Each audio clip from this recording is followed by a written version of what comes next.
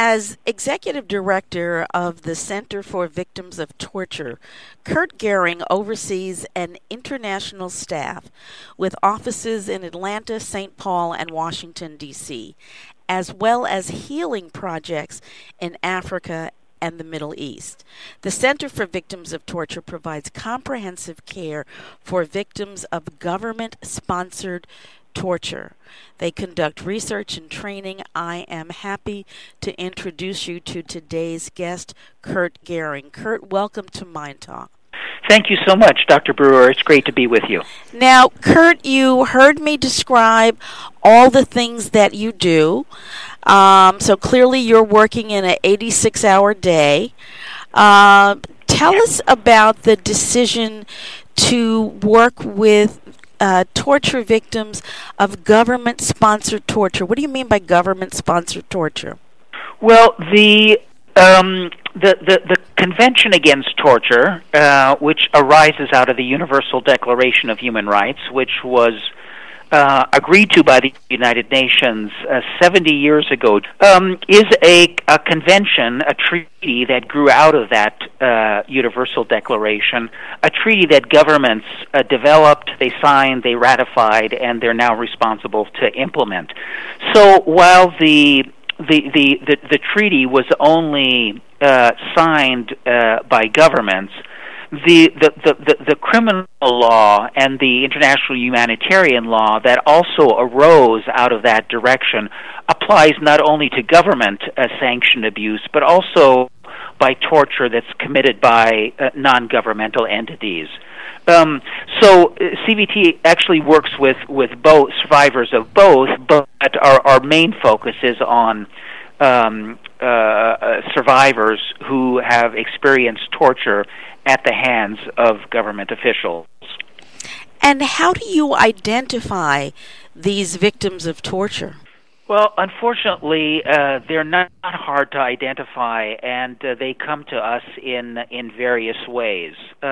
If we happen to be in a new location, or we hear about situations where torture is in a significant part of a repressive or oppressive operation somewhere, then we might have a team in the field that helps survivors and often refugees who have fled the country.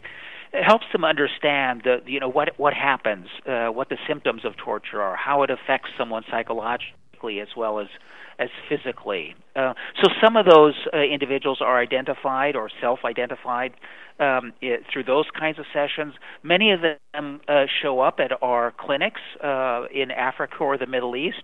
Some are referred to us by former, we call them clients, survivors who've been through our rehabilitative programs and who understand how their lives, how they've been better able to cope and live with their traumatic experience after having worked with CVT or been through the Center for Victims of Torture rehabilitative program. And so they see others who've experienced similar situations and refer them to us. So, they come to us in a range of ways, and every day there are new arrivals at our doorsteps. What are some of the symptoms that you commonly see that are experienced by individuals who have experienced torture?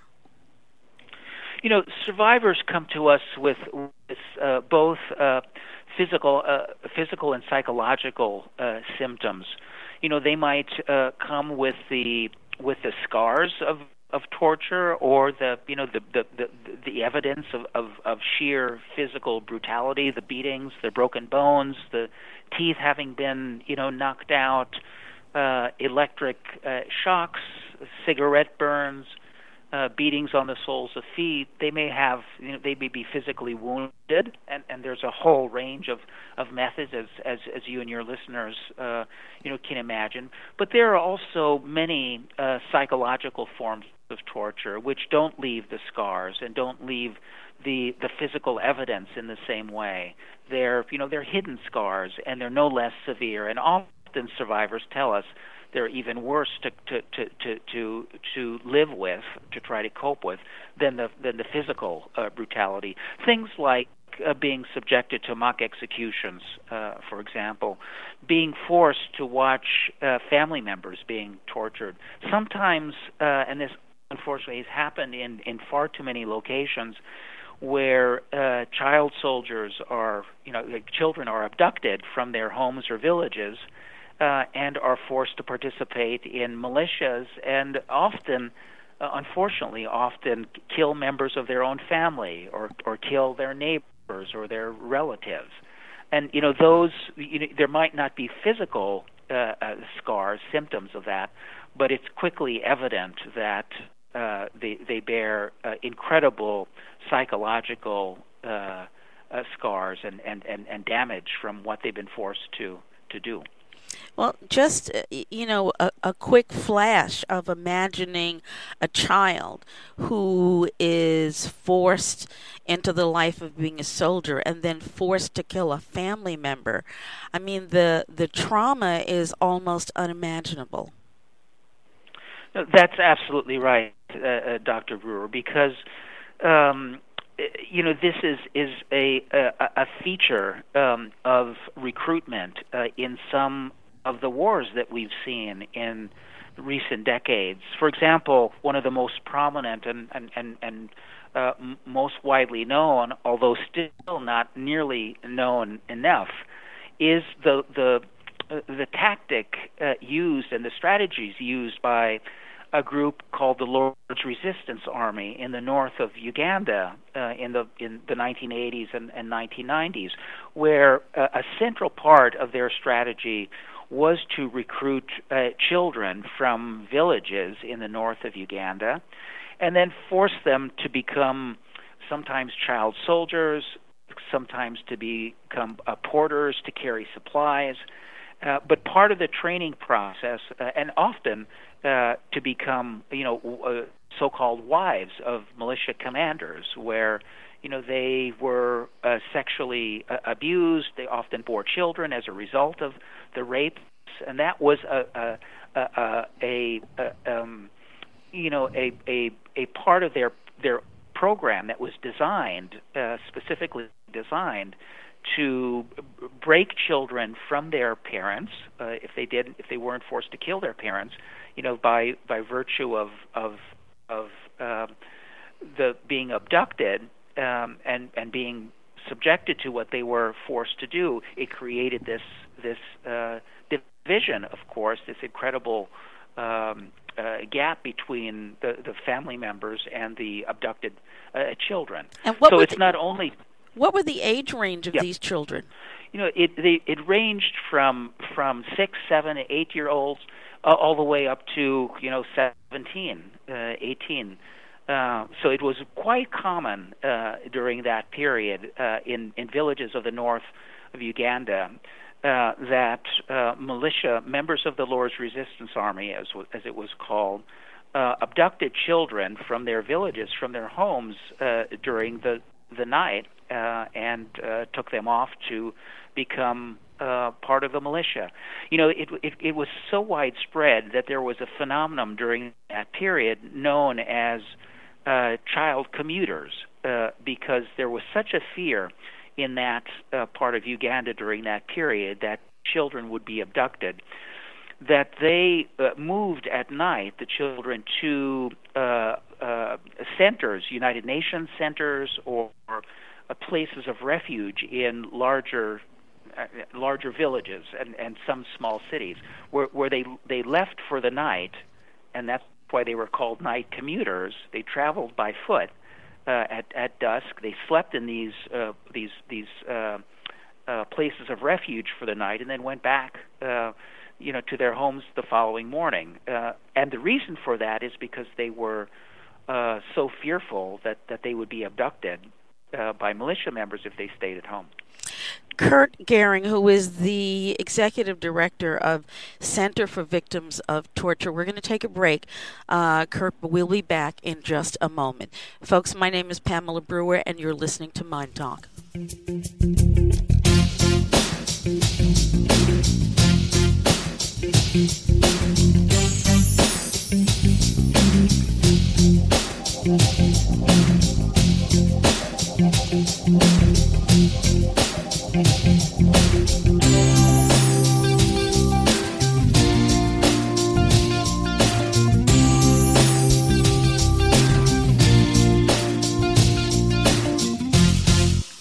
as I listen to the descriptions of some of the things, some of the experiences that your clients have had, it almost brings tears to my eyes.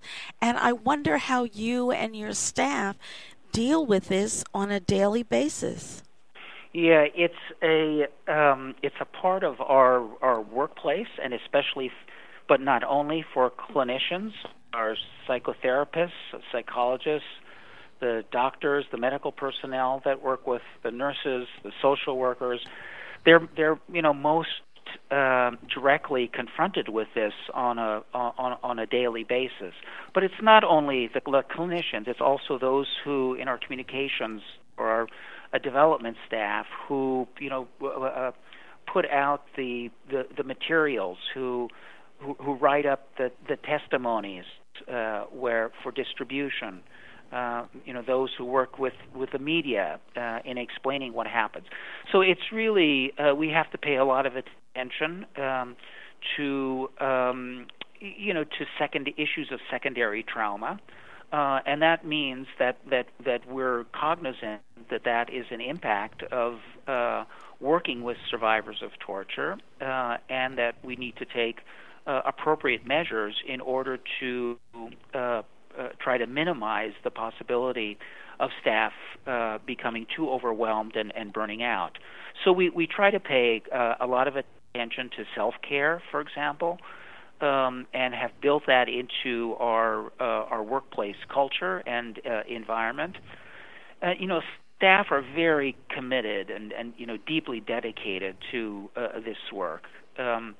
And at the same time, to be effective in their work, they also need to take care of themselves. And so this is a constant,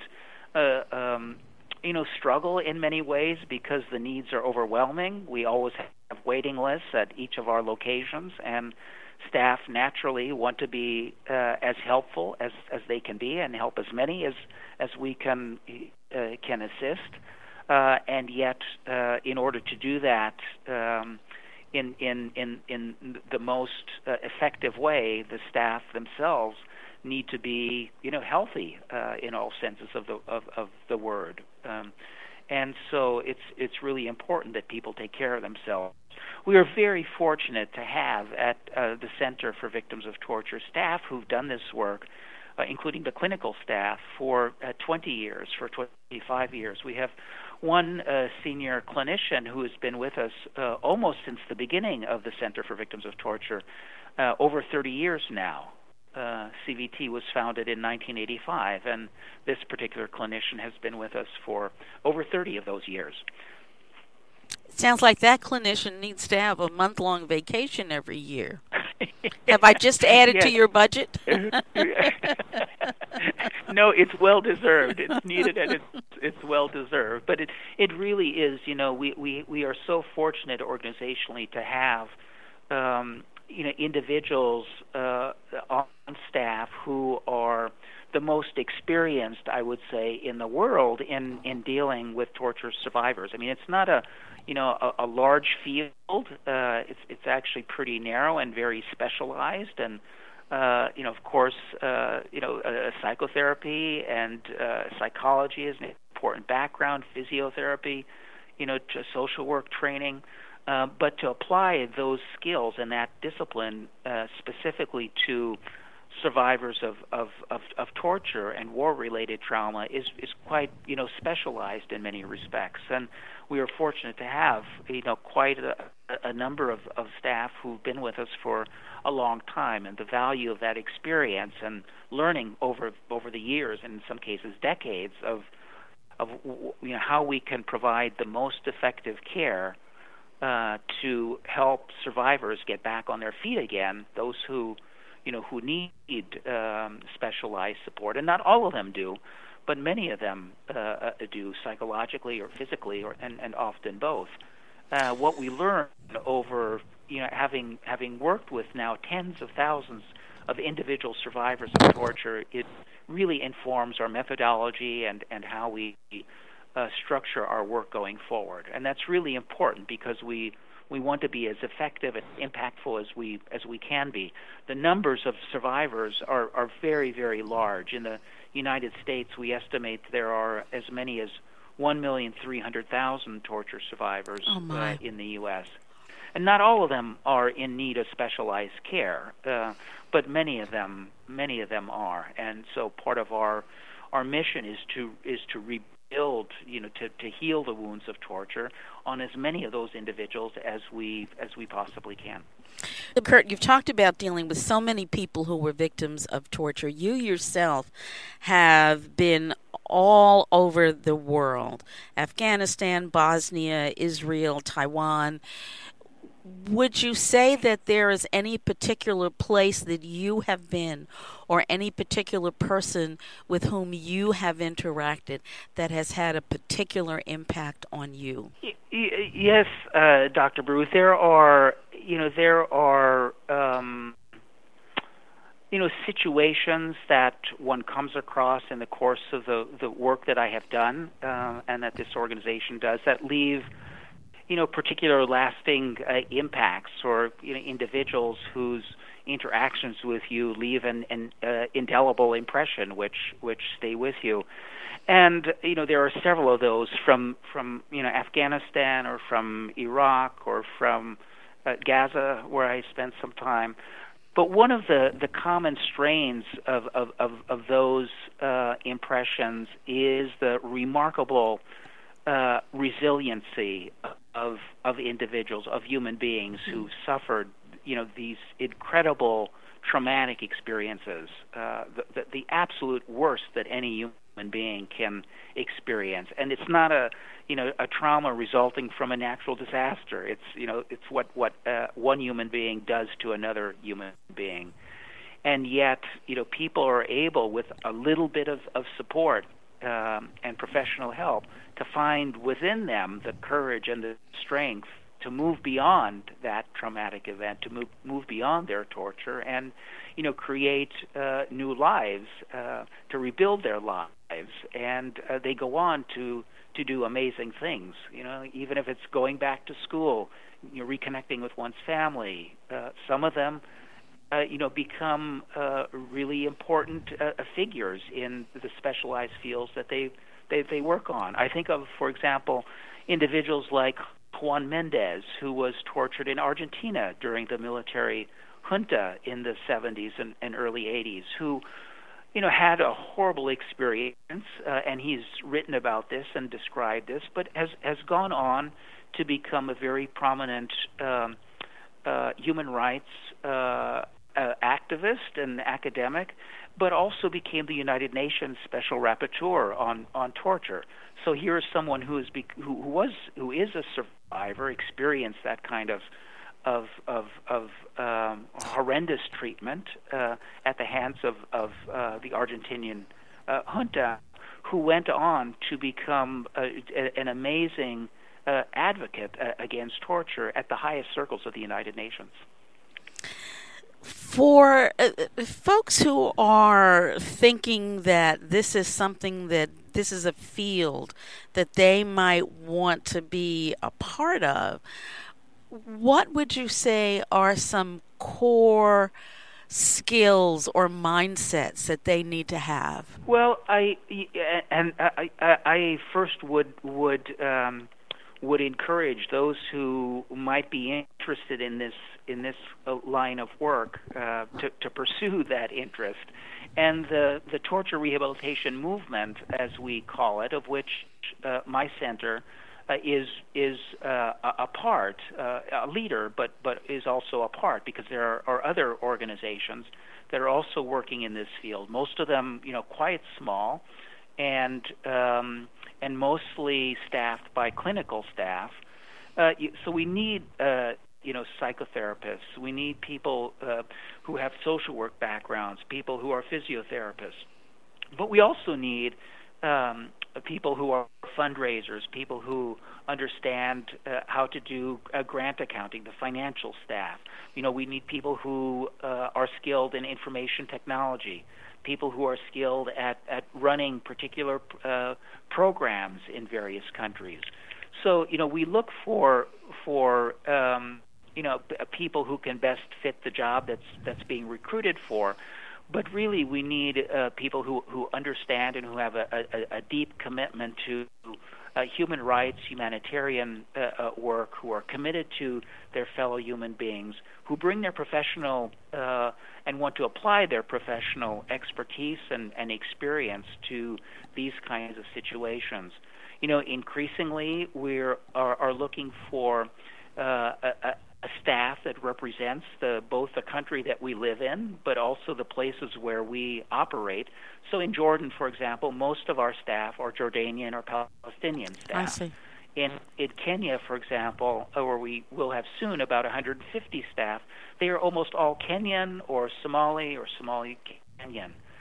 So we're very much moving forward with an emphasis to building a sustainable organization with local health professionals and other professionals from who are indigenous, so that although we are an international NGO, the work is best understood and best carried out with local professionals, and that's increasingly what we are looking for.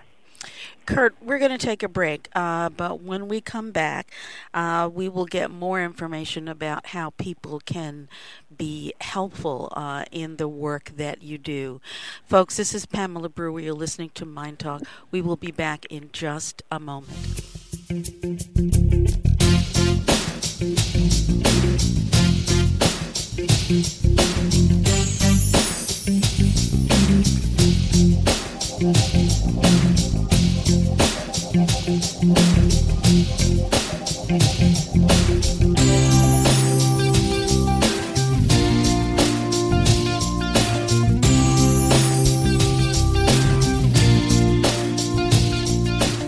Curt, one of the things that struck me as you were describing the kinds of skills that you were looking for, a lot of times when people hear about trauma work, the assumption is that the only people who are needed are trauma clinicians. So it was really interesting for me to hear you expand that out to IT people, fundraising people. I think that really helps listeners to understand that you can be other than a clinician and still be engaged in this incredibly important work.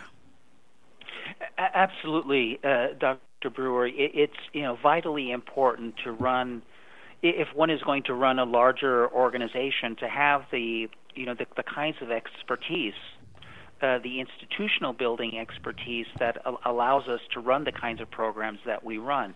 So I didn't mention, for example, researchers, scientists, people who are skilled at evaluating work.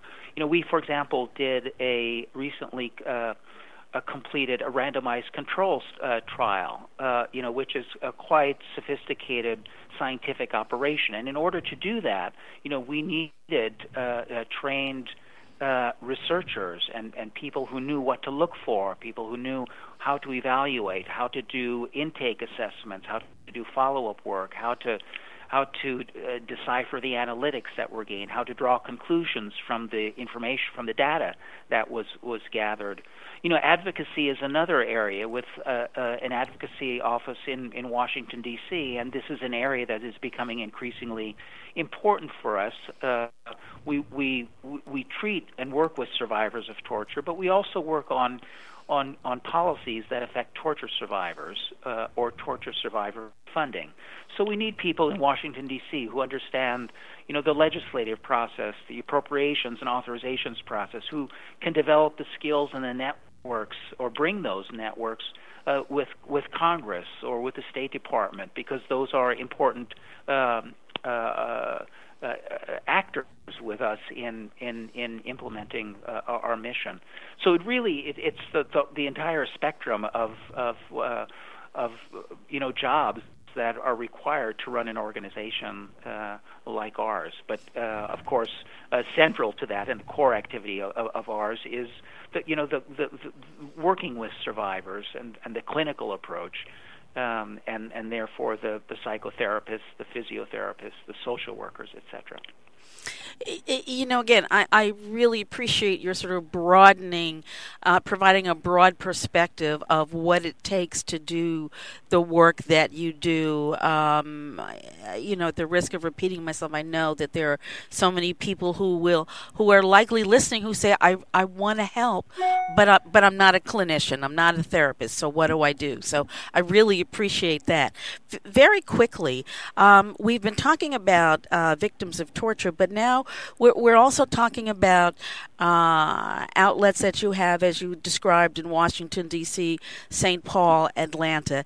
For those people who believe that torture and the results of torture only happen over there and not over here, wherever over here may be, what do you want them to recognize as we close out our conversation today?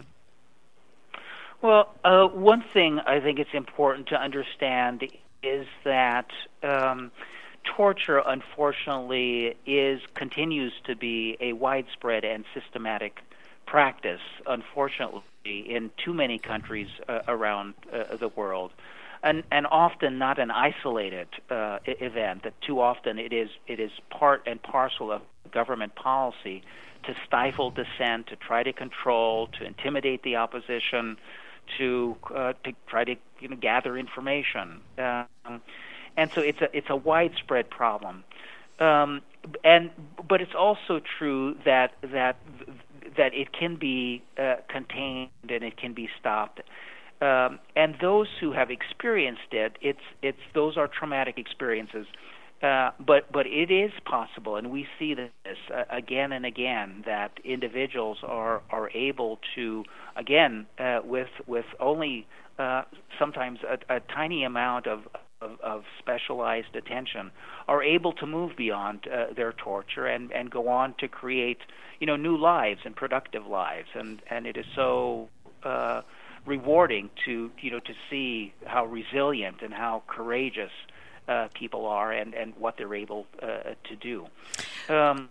So we need the support of as many contributors, for example, as we can find, and who would support this mission.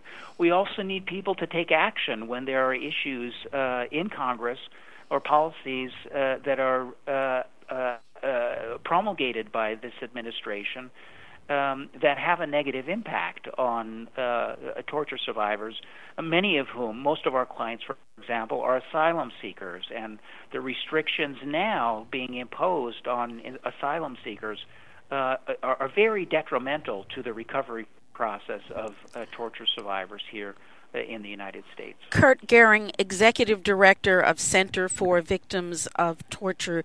Very, very quickly, can you give us your web address? Yeah, our web address is CVT, Center for Victims of Torture.org, CVT.org, and there's information there about the places we work, what we do, about our staff, how people can become involved, what actions they can take, and how they might contribute. Wonderful. Thank you again so much, Curt Goering, Executive Director, Center for Victims of Torture. Thank you, Curt. Thank you very much, Dr. Brewer. And folks, thank you for joining us today on this edition of MyNDTALK. MyNDTALK is brought to you daily as an educational public service. It is not intended to replace any work that you may choose to do with a medical, mental health, or other professional. I absolutely encourage you to take a look at the website for Center for Victims of Torture if you would like to help in any way.